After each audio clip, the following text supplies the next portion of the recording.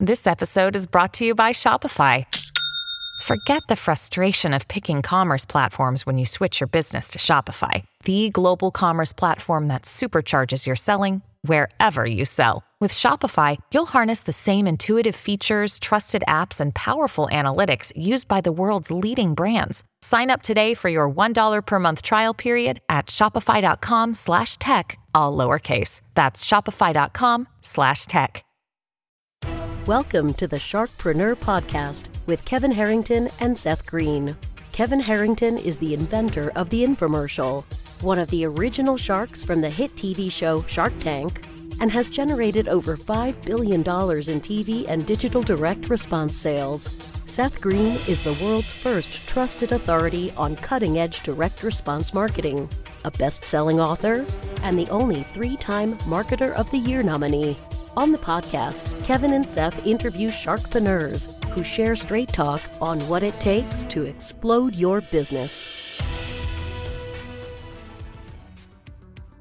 Why do so many businesses struggle while others seem to explode overnight?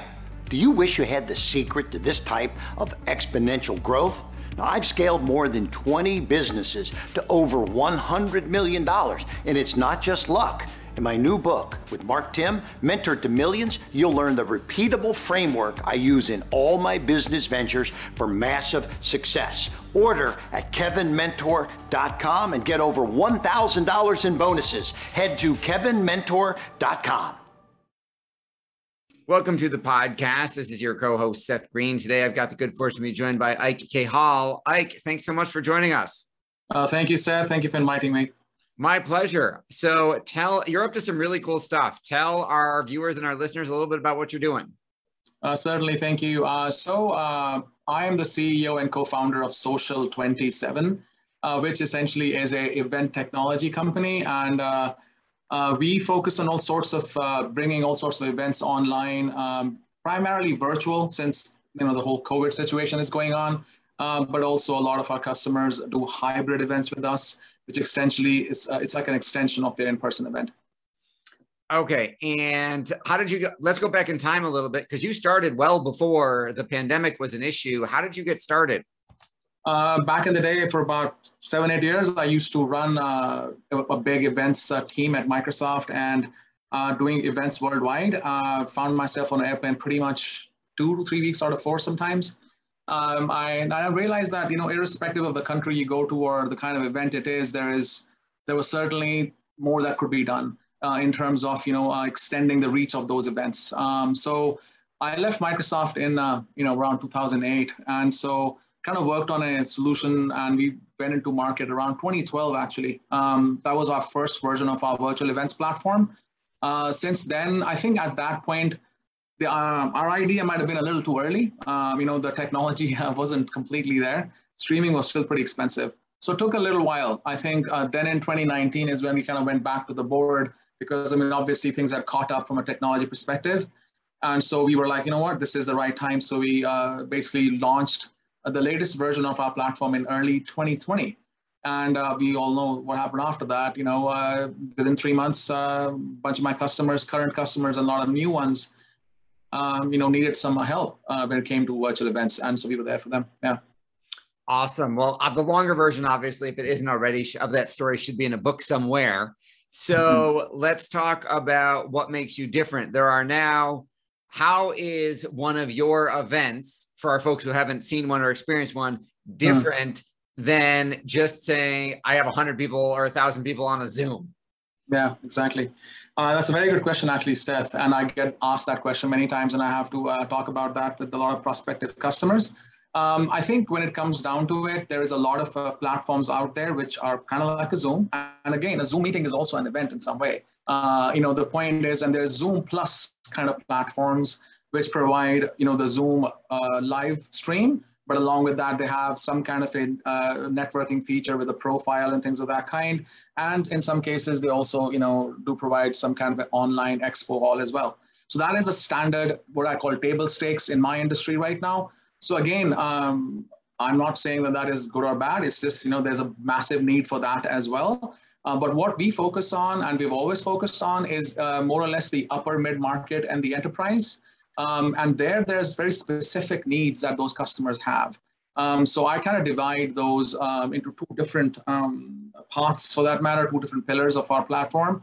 The first one being prescriptive journeys. So I'll give you a small example. The UN is one of our biggest customers, and we do all their climate week events all over the world. And we also are honored to be doing their big, massive global climate change conference happening in later this year. So they have a very, very prescriptive journey that the attendees follow, because you have presidents of state and you also have activists from a lot of those places in the same event. You have to make sure that everybody's following a certain journey and have access to lock and unlock various experiences depending upon your attendee type. So we are the only platform out there which can have prescriptive experiences for hundreds of different attendee types, versus when you go to a regular Zoom call and or a bunch of other platforms, which are like, Zoom Plus, it's one size fits all pretty much. So that is, I think, our biggest differentiation from that perspective.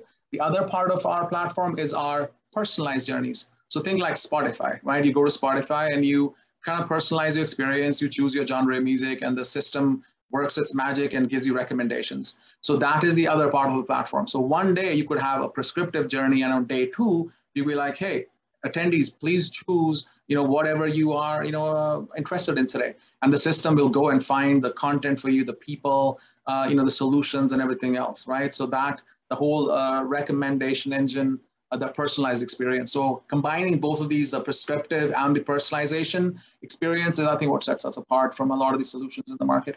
Absolutely. That's head and shoulders different. That is an incredible amount of technological expertise to build that platform. Your organization has grown exponentially from 3 people to, I think I read 175 people. How do you manage that type of growth that quickly?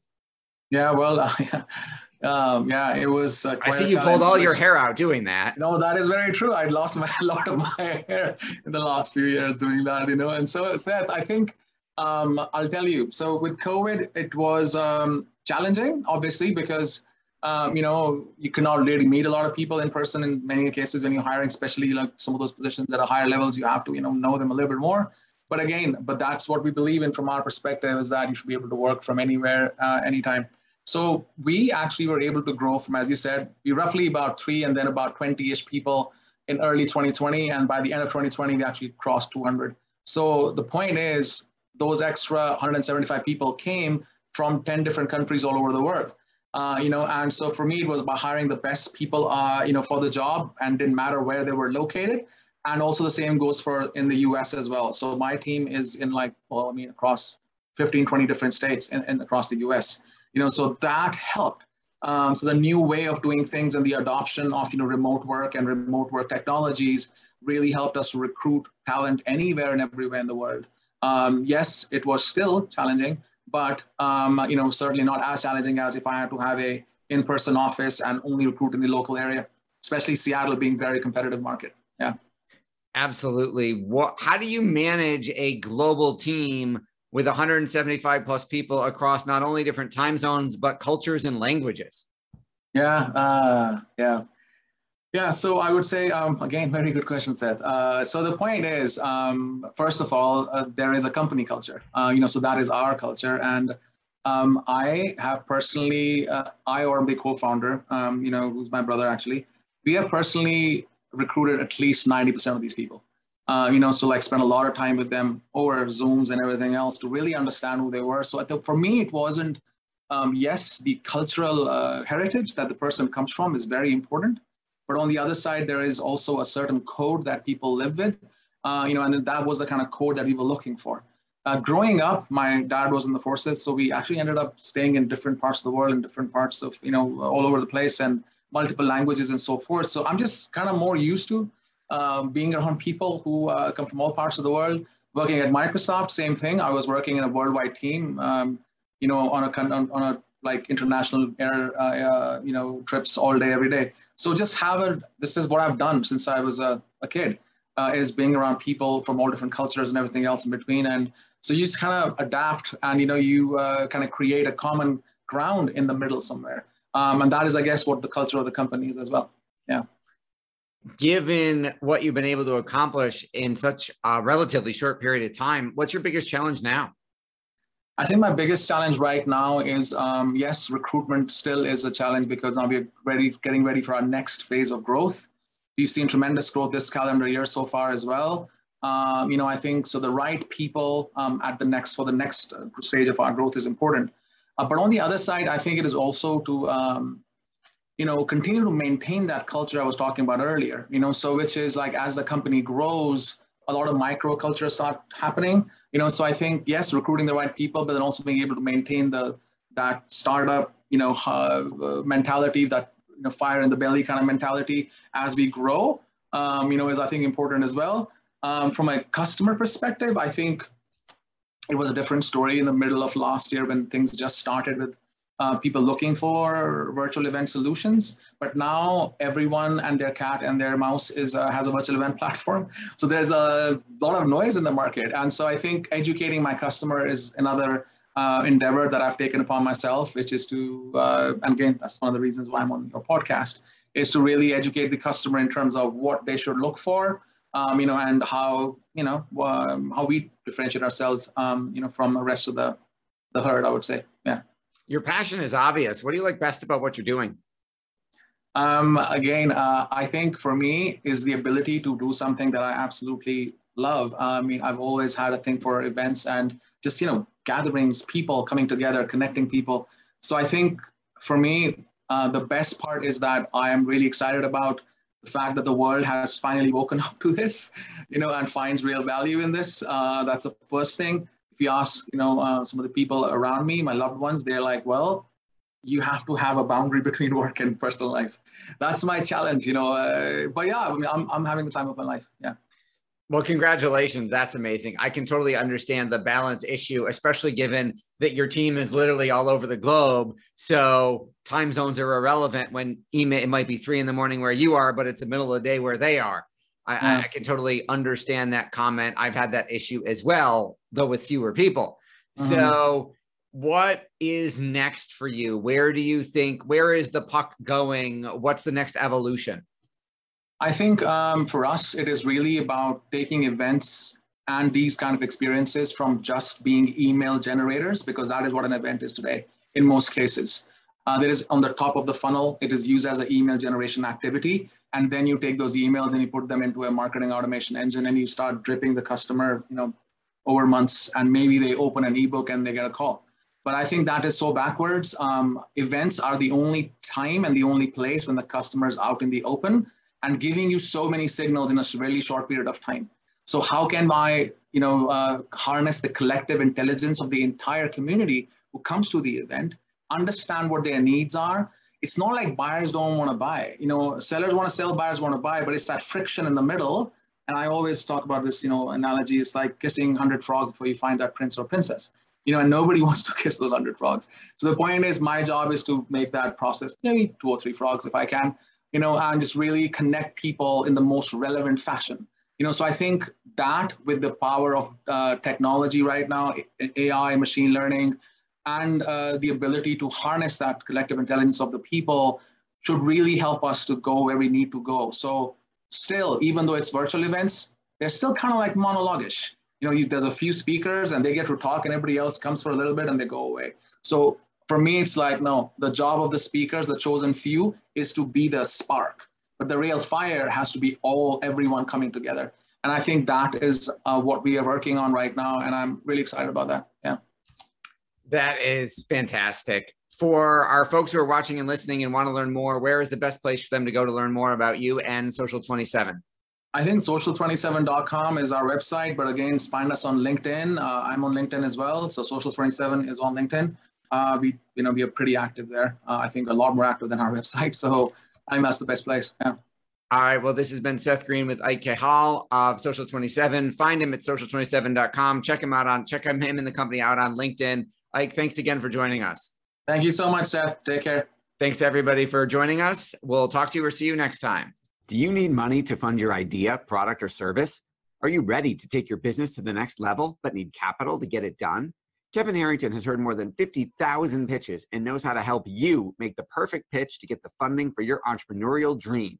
He's distilled the process down in his perfect pitch cheat sheet, and it's yours for free.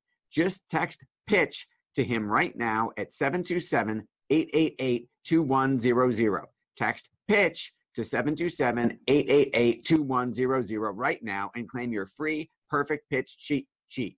Text PITCH to 727-888-2100 to start funding your dream today. This show has been produced by Market Domination, LLC. To discover how you can have your own show completely done for you and turn it into a real published book and become the authority in your marketplace, go to www.marketdominationllc.com/podcast offer. This podcast is a part of the C-Suite Radio Network. For more top business podcasts, visit c-suiteradio.com.